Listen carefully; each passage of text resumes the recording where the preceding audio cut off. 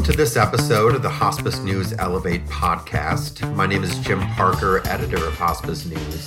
And in this episode, we'll be talking about pediatric hospice care with Dr. Han Trinh, the Butterfly team physician and education liaison at Houston Hospice. Also joining us is Monica Hampton, a devoted wife to Wallace and mother of twin girls, Natalie and Nicole, as well as her son, Jake, a Butterfly program pediatric patient who passed away from Hunter syndrome at the age of 17. Thank you both so much for being here. Oh, thank you for having us. Thank you. So, Dr. Trinh, I wanted to start with you. We mentioned in the intros Houston Hospice's Butterfly program. Could you tell us a little more about that program and what makes it unique? So the Butterfly team and the Butterfly program is made up of an amazing group of dedicated people. We provide care for children from birth to 18 years old who have life-limiting conditions. We have 6 interdisciplinary team members.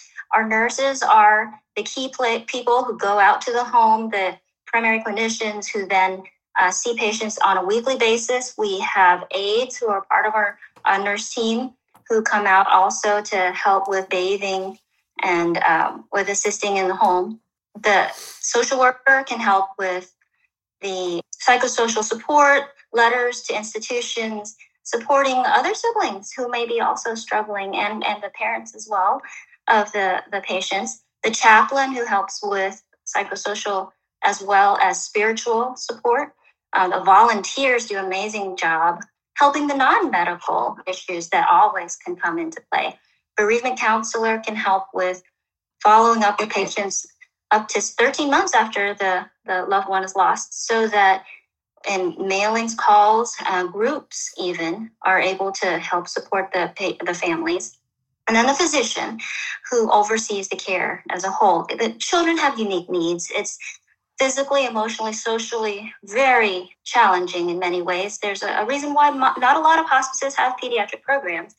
And they differ because pediatric hospice can actually have concurrent care, which means children can receive curative therapies along with hospice services, which is different from how adult hospice is often.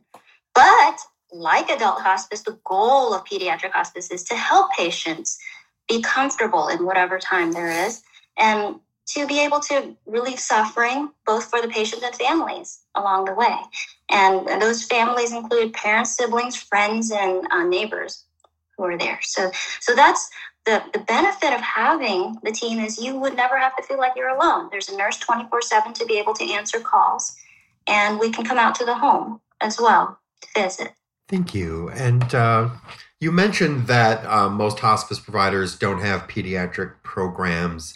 If you could expound on that for the benefit of our listeners, how would you characterize the current state of pediatric hospice care in the United States? I got to tell you, pediatric hospice is underutilized and underfunded in many ways. That's one of the reasons why we hope to be able to get support, and the awareness of as resources is available. And thanks to programs like yours, we're able to dedicate time toward getting to be more prevalent, to be more aware in the community. Some of the barriers that limit access to pediatric patients can include lack of knowledge about the benefits of this service, cultural, religious beliefs about end of life. Oftentimes, the desire for autonomy can be very challenging because it can prevent people from feeling like having another team on board can help. But the truth is, it's a lot more support. And there's always the difficulty in discussing or accepting hospice as a treatment option in many ways because of the misconceptions of hospice. The truth is, the more team members we have, like on hospice, who can help, the more support you have in the long run. And the challenge also is the unpredictable nature of many of the life-limiting conditions that children may have. Because of the requirement on hospice of being a prognosis of 6 months or less, it makes it challenging for pediatricians and the primary doctors to be able to figure out whether or not patients have a life expectancy of 6 months or less for congenital diseases. It could be anywhere between 3 months to 5 years sometimes, right? So it's hard for pediatricians, for doctors to be able to make that statement of prognosis of 6 months or less. And I imagine it must be very emotionally challenging and kind of contrary to non-hospice physicians' training to kind of to make that call.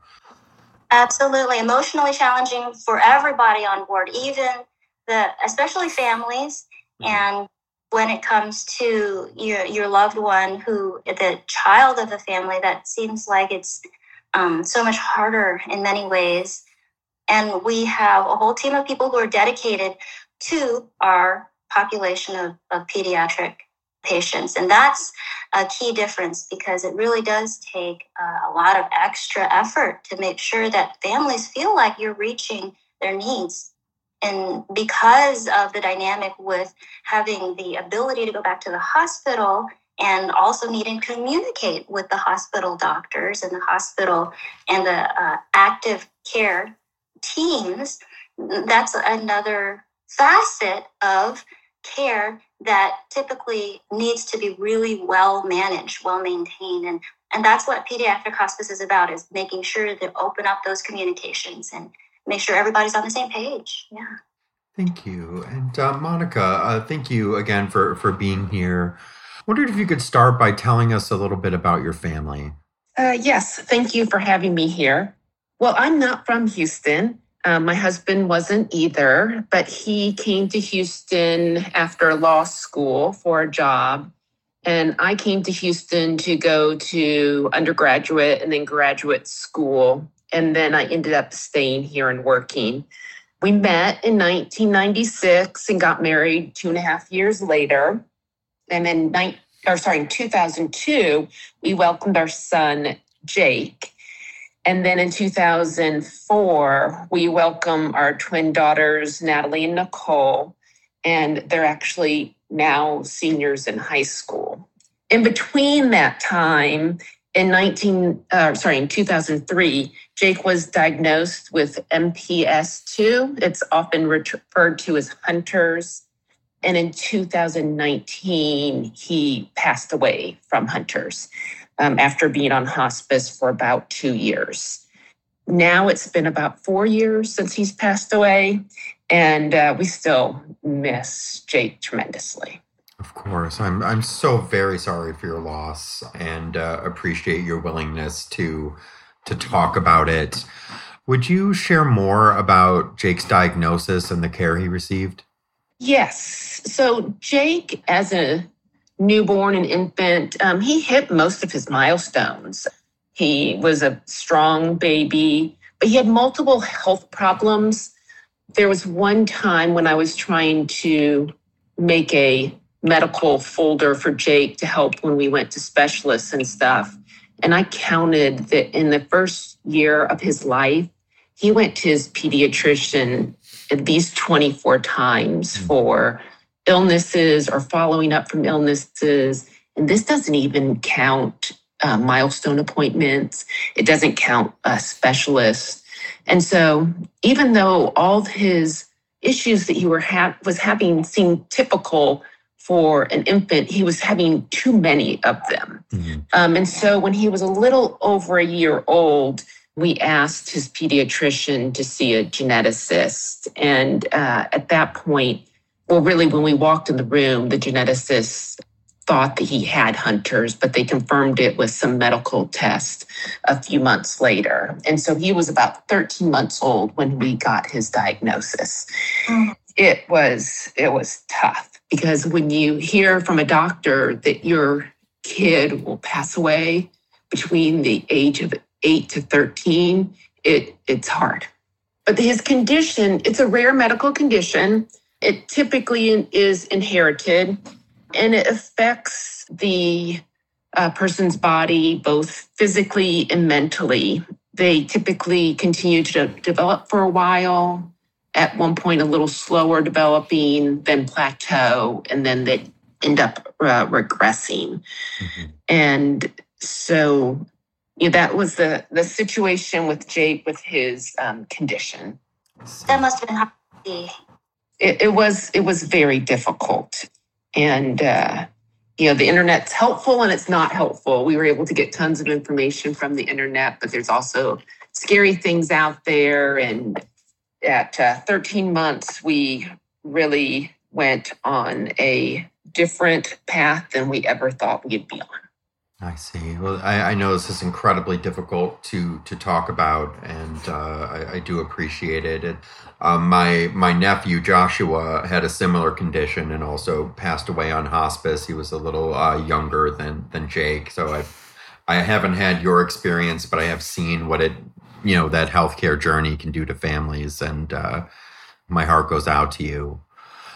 Can you talk about how the subject of hospice care first came up? From really, as you could tell when I was talking about all the early appointments and starting to see specialists, that Jake had various medical needs that came up, and we were able to handle them. And we were able to manage his care through lots of different doctors. But over time, his health declined. And it came to a point in 2017 that we weren't able to manage it as well as I wanted to. In particular, Jake started going through some respiratory distress, and he seemed rather uncomfortable. And our typical go-to protocol procedures just weren't working. So I had the unusual situation where my sister's a pediatrician. So I think for others, it might be that they would reach out to their pediatrician. And we had a beloved pediatrician who was great, but, I probably was calling my sister every day anyways. And so my sister and I started talking, and she, as a pediatrician, thought that perhaps hospice could be the right thing for Jake. And so she actually reached out to Houston Hospice to discuss Jake's current acute issues and then also his overall medical condition and see if Jake would be a good candidate for hospice. I see. Thank you.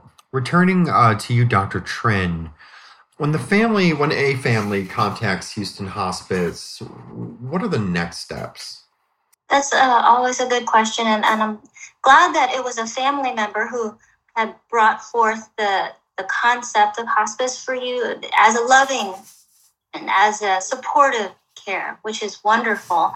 And the truth is, anyone can contact hospice to express that interest about the hospice service after we're aware about the interest or the need.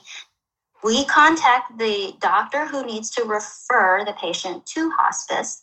And then once the doctor is able to provide a referral, we're able to have an initial visit, an information visit, to help the family to be able to ask the questions that you need to open up the communication process so that families can better understand what the service is, what we can provide, and when they may want to have us start. And it doesn't necessarily mean that it has to be right away. It can be in a few months. It can be in a year. But many times that's where the families are, is in the thought process of it. And then at a point when families are ready, they can sign on. When they're ready to sign on hospice, our admissions team comes out to set up a visit in the place of the care and talk to the family about getting the equipment such as bedside commode, tea table, suction machines, oxygen. We can deliver that directly to the home, the medicines. We talk about whether or not those are necessary to continue. Some medicine changes need to be made to help the patient to be more comfortable. And sometimes less is better in many ways. But it's a conversation with the family to make sure that the needs are met, that the family understands why those changes are being made. We deliver all that directly to the home. The family's taught the indications of the medicines and the uses, and education is a big part of it so that families can be empowered to manage the care of their loved one in the best way possible. We always have a 24-hour nurse available to call in case there are questions. And we just make sure that families never have to feel like you're alone in the journey that you have to go. Thank you. And Monica, once you did decide that hospice was appropriate for Jake, how did the Butterfly team care for him and for your family? So as Dr. Trinh mentioned, there's an assessment. So hospice had a nurse and a doctor assess Jake. And after that, they also got with his, or I'm actually not sure the timing, if they got with his pediatrician first or after, but at one point there was connection with Jake's pediatrician. But then the doctor ordered equipment and medicine that they thought we should have on hand. And it was amazing, whether it was that first time or during Jake's journey. If we needed something, it would show up within hours and all taken care of. It was not me calling the various places.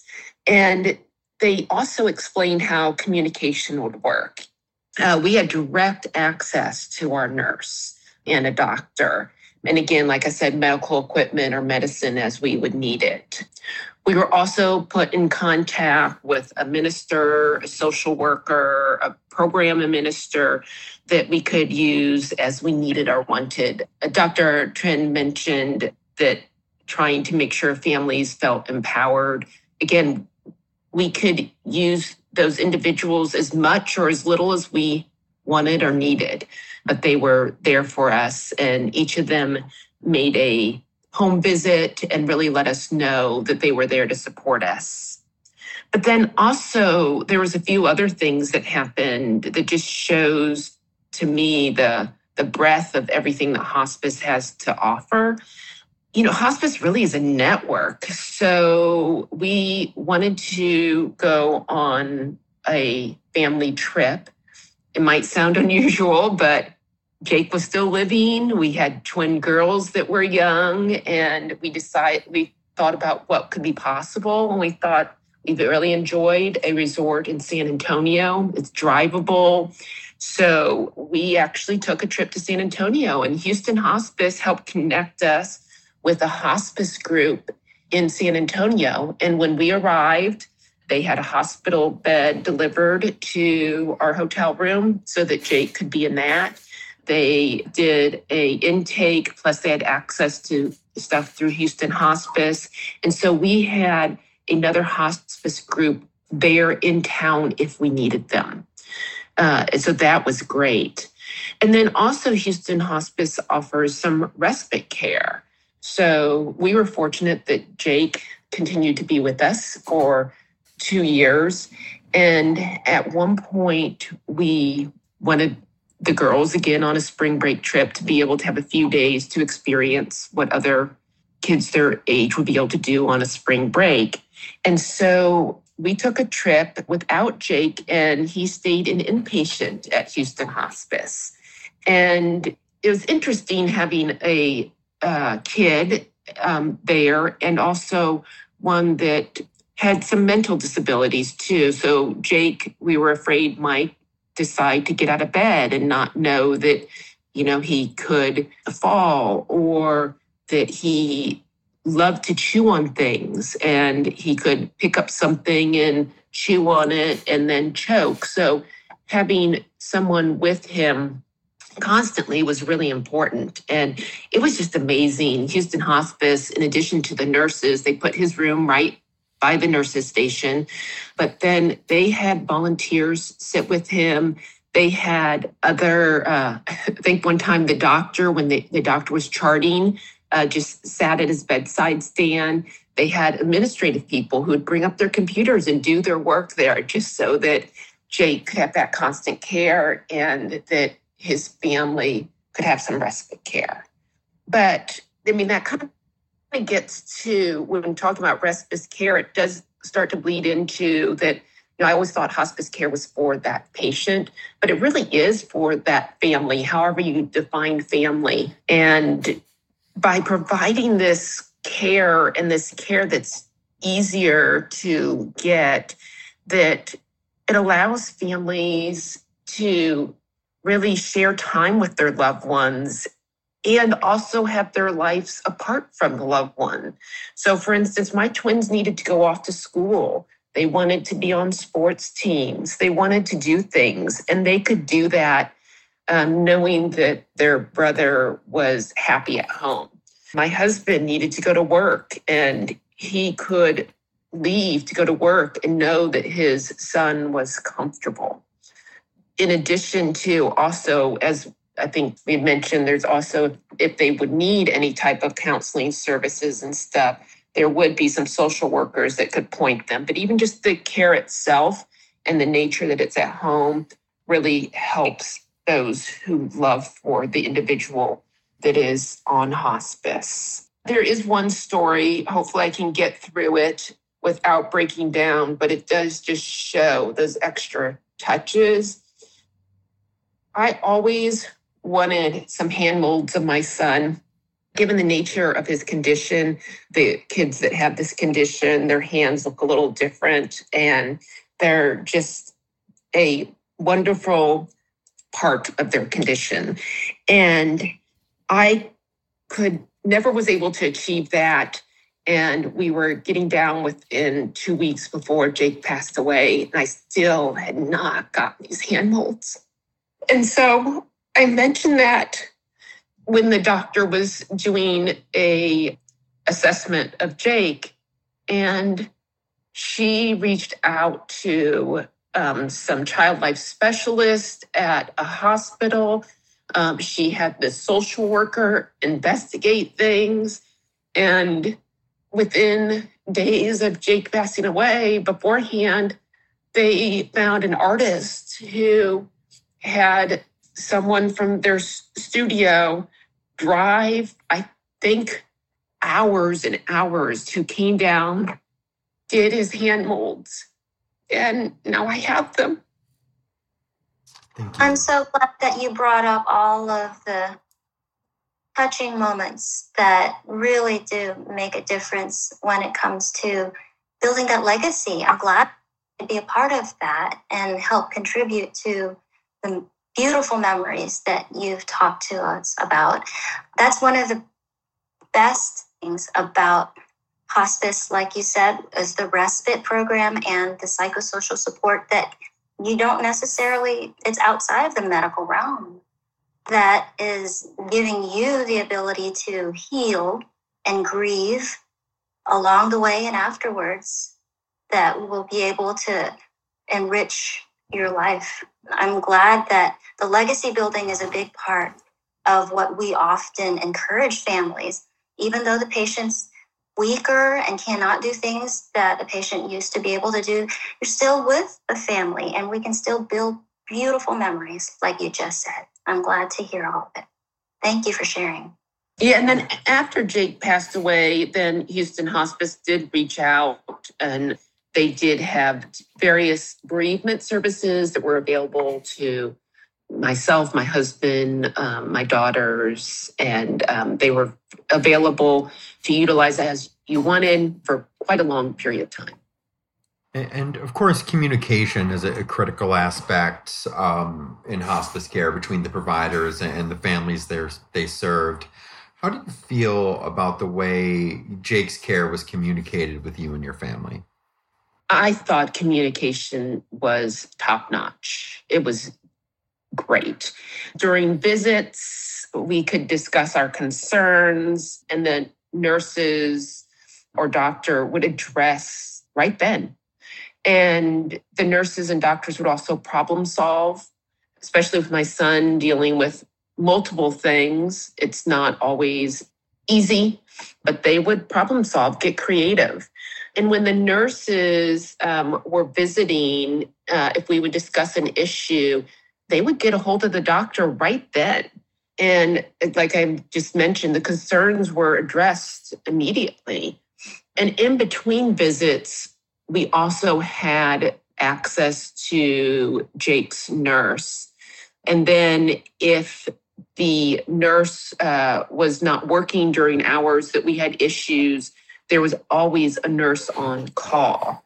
And whether it be that we would talk to the nurse over the phone, or if we ever felt that Jake needed to be seen in between visits, the nurse would come out, and that day, within hours, if he needed another at-home visit. And then also if we ever had a time that we just felt like that Jake needed an assessment because things were changing, again, we could request that and the nurse could make an additional visit. I had one or two trips that I needed to go on. And before I would leave on those trips, the nurse would come and do assessment, mainly because I wanted the comfort to know that, except things that we can't always predict, could I leave town for 3 days? And the nurses would let me know. And so communication was great. I wish all medical communication was as great as it was with Houston Hospice. And turning to you, Dr. Trin, can you tell us a little bit about some of the best practices that the Butterfly team implements to ensure that needs are met for pediatric parents and their families? Pediatric patients. Yes, sir. Monica, you brought up wonderful facts about what we do, which is if you reach a nurse and the nurse can't find a doctor, they're going to find another doctor to make sure that the needs are met. Because really it's about getting the coverage that you need. And I don't know that you can get that in any active therapies other than hospice, where there's always going to be a nurse there to help. There's always going to be a doctor at the end of the line of that phone call who can adjust medicines and take them right to the home in the middle of the night to address your needs and concerns. So that's the key, is to make sure to help patients and families at the point of need, at the point of care. And that's what hospice does well. Monica, I wanted to ask you if anything surprised you about the Butterfly program or the Butterfly team. Yes. I guess I had a incomplete view of what hospice was prior to going into it. I thought it was a nurse and a doctor and maybe some medicine towards the very end of life. But I realized that it was much more than that. It was an entire network of people and services supporting both the patient, Jake, and my family. And that we might have a story that was a little different than some people, that we had this diagnosis at 13 months, but I was just dreading this time from the time that Jake was 13 months old. And I will say what surprised me the most was this dread that I had actually became a really treasured, beautiful time with my son and our entire family. I'm so glad to hear that. It was a comforting experience. That's wonderful. And, of course, caring for a seriously ill family member or a person with a disability is extremely difficult. Can you talk about your family's experience as caregivers? It's my only experience that I really know, so I'm not sure, I don't know any different. And, really every parent is a caregiver for someone with needs. Every child's needs are unique. We just had a lot of unique needs that we needed to address. But it was definitely a significant part of our life stories. But, we relied on a lot of help. And I guess that old statement, it takes a village, it really is true. There were so many people involved in Jake's journey, even before Houston Hospice. Teachers, aides, school nurses, therapists, the infusion center that Jake had to go for weekly infusions, doctors, friends, church members, caregivers. Really, our experience as caregivers was that we had to have a huge team to make this work. And I understand that your twin daughters, Natalie and Nicole, they created a special way to express their love for Jake and, of course, process their grief. Would you share their journey with us? Well, hopefully I'll do it justice. I'll try to They're at school right now, so obviously they can't answer your question. I'll answer it. Well, Jake passed away in 2019, and that was before COVID hit. And my family they were getting used to this new reality. But then COVID did hit, and they noticed that a lot of people were feeling isolated and disconnected. But what was interesting is that was a common feeling that they had actually growing up with a brother with disabilities and brother who passed away. And so they started to think of ways to connect people, and especially siblings like themselves of people who had disabilities. And so they created a nonprofit, Special Siblings Connect, and their main project was to write a book. Ended up being called By Siblings for Siblings. But though they knew they wanted to write a book, they weren't really sure how the format was going to be. So they started out by just reaching out to individuals that they knew or organizations and just asked for quotes about experiences or feelings from siblings of people with disabilities. And after they collected those quotes, then they looked for some themes, and they realized that some common themes arose.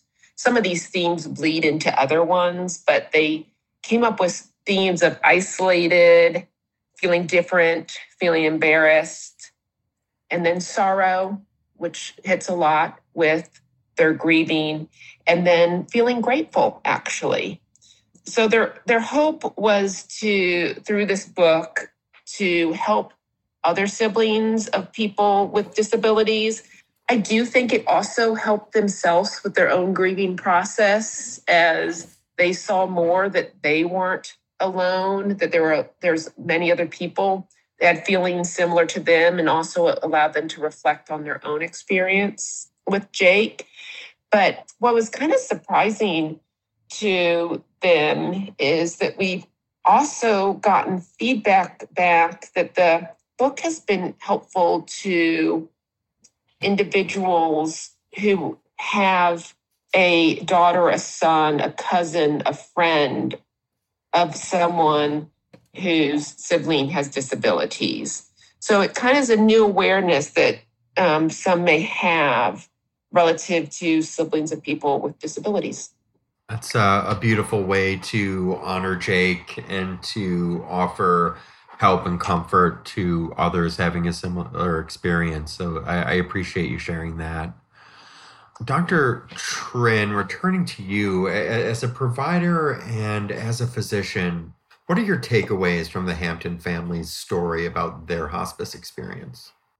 I am so glad to hear that hospice was able to provide you with emotional support, Monica, with psychosocial support, with making sure that you felt like Jake was comforted in his time.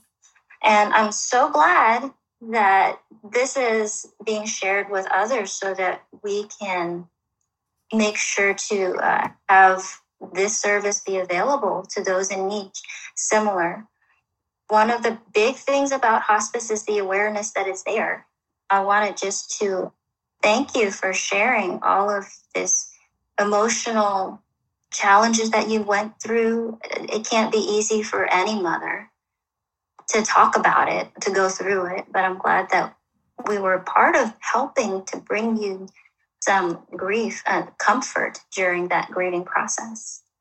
So my takeaway on this is I hope that others are able to reach out for help in similar ways where we are available. The service is there where the needs are, wherever the patient is.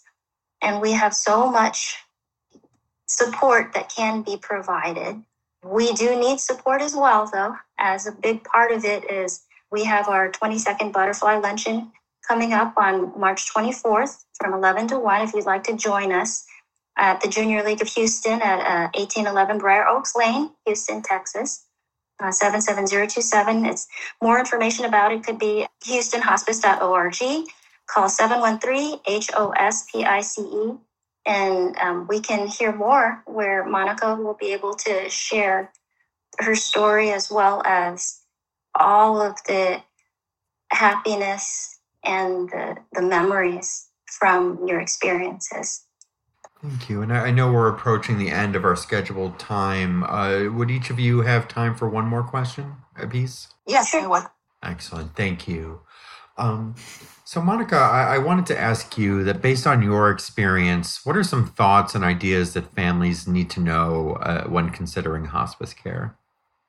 I would probably mention 4 things. The first I would say is don't be afraid to start the discussion, whether it's directly with a hospice group, whether it's with your doctor, whether it's with a friend. Knowledge is power. You don't have to go have your family member go on hospice right then, but get the knowledge. The second is if you do choose to put your child on hospice, it is not giving up. It is actually taking just a different path. Hospice is top-notch medical care for both the patient and the family. We got more smiles and good days from Jake when he was on hospice than right before he was on hospice.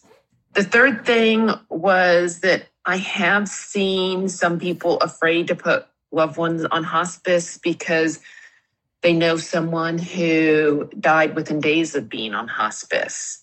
And every medical situation is different. Tragedy does happen, but I personally believe that sometimes it's because people choose to just go on hospice later in their journey. And because of that, they can't really experience the entire hospice experience, which can be very fulfilling and enriching to help with that last bit of time. And then fourth, my last thing I'd probably say is when you have loved ones on hospice, it's not about stopping living. As I mentioned, medical care got easier for Jake. We weren't running around to various specialists and therapists, and we actually got back some energy from Jake. We got back some family time because Jake was being cared for in the house, and he could be cared for quickly, comfortably. And so we actually got to spend more time together as a family. And then we also were able to spend some time not together as a family. And we gave ourselves permission to do some things without Jake. And we don't have any regrets one way or another about not spending enough time or spending too much time. It was, so just really live. So I guess, sorry, I rambled, but I guess to summarize, I would probably say if you're considering hospice, educate yourself because it could be a path that if it turned out like it did for us, it allowed both Jake, my son, and my family to turn a really sad reality into a treasured experience. Monica, every single point that you made is right on point. Those are all key concerns that I hope will help encourage patients and families to reach out for the potential for hospice to benefit their needs.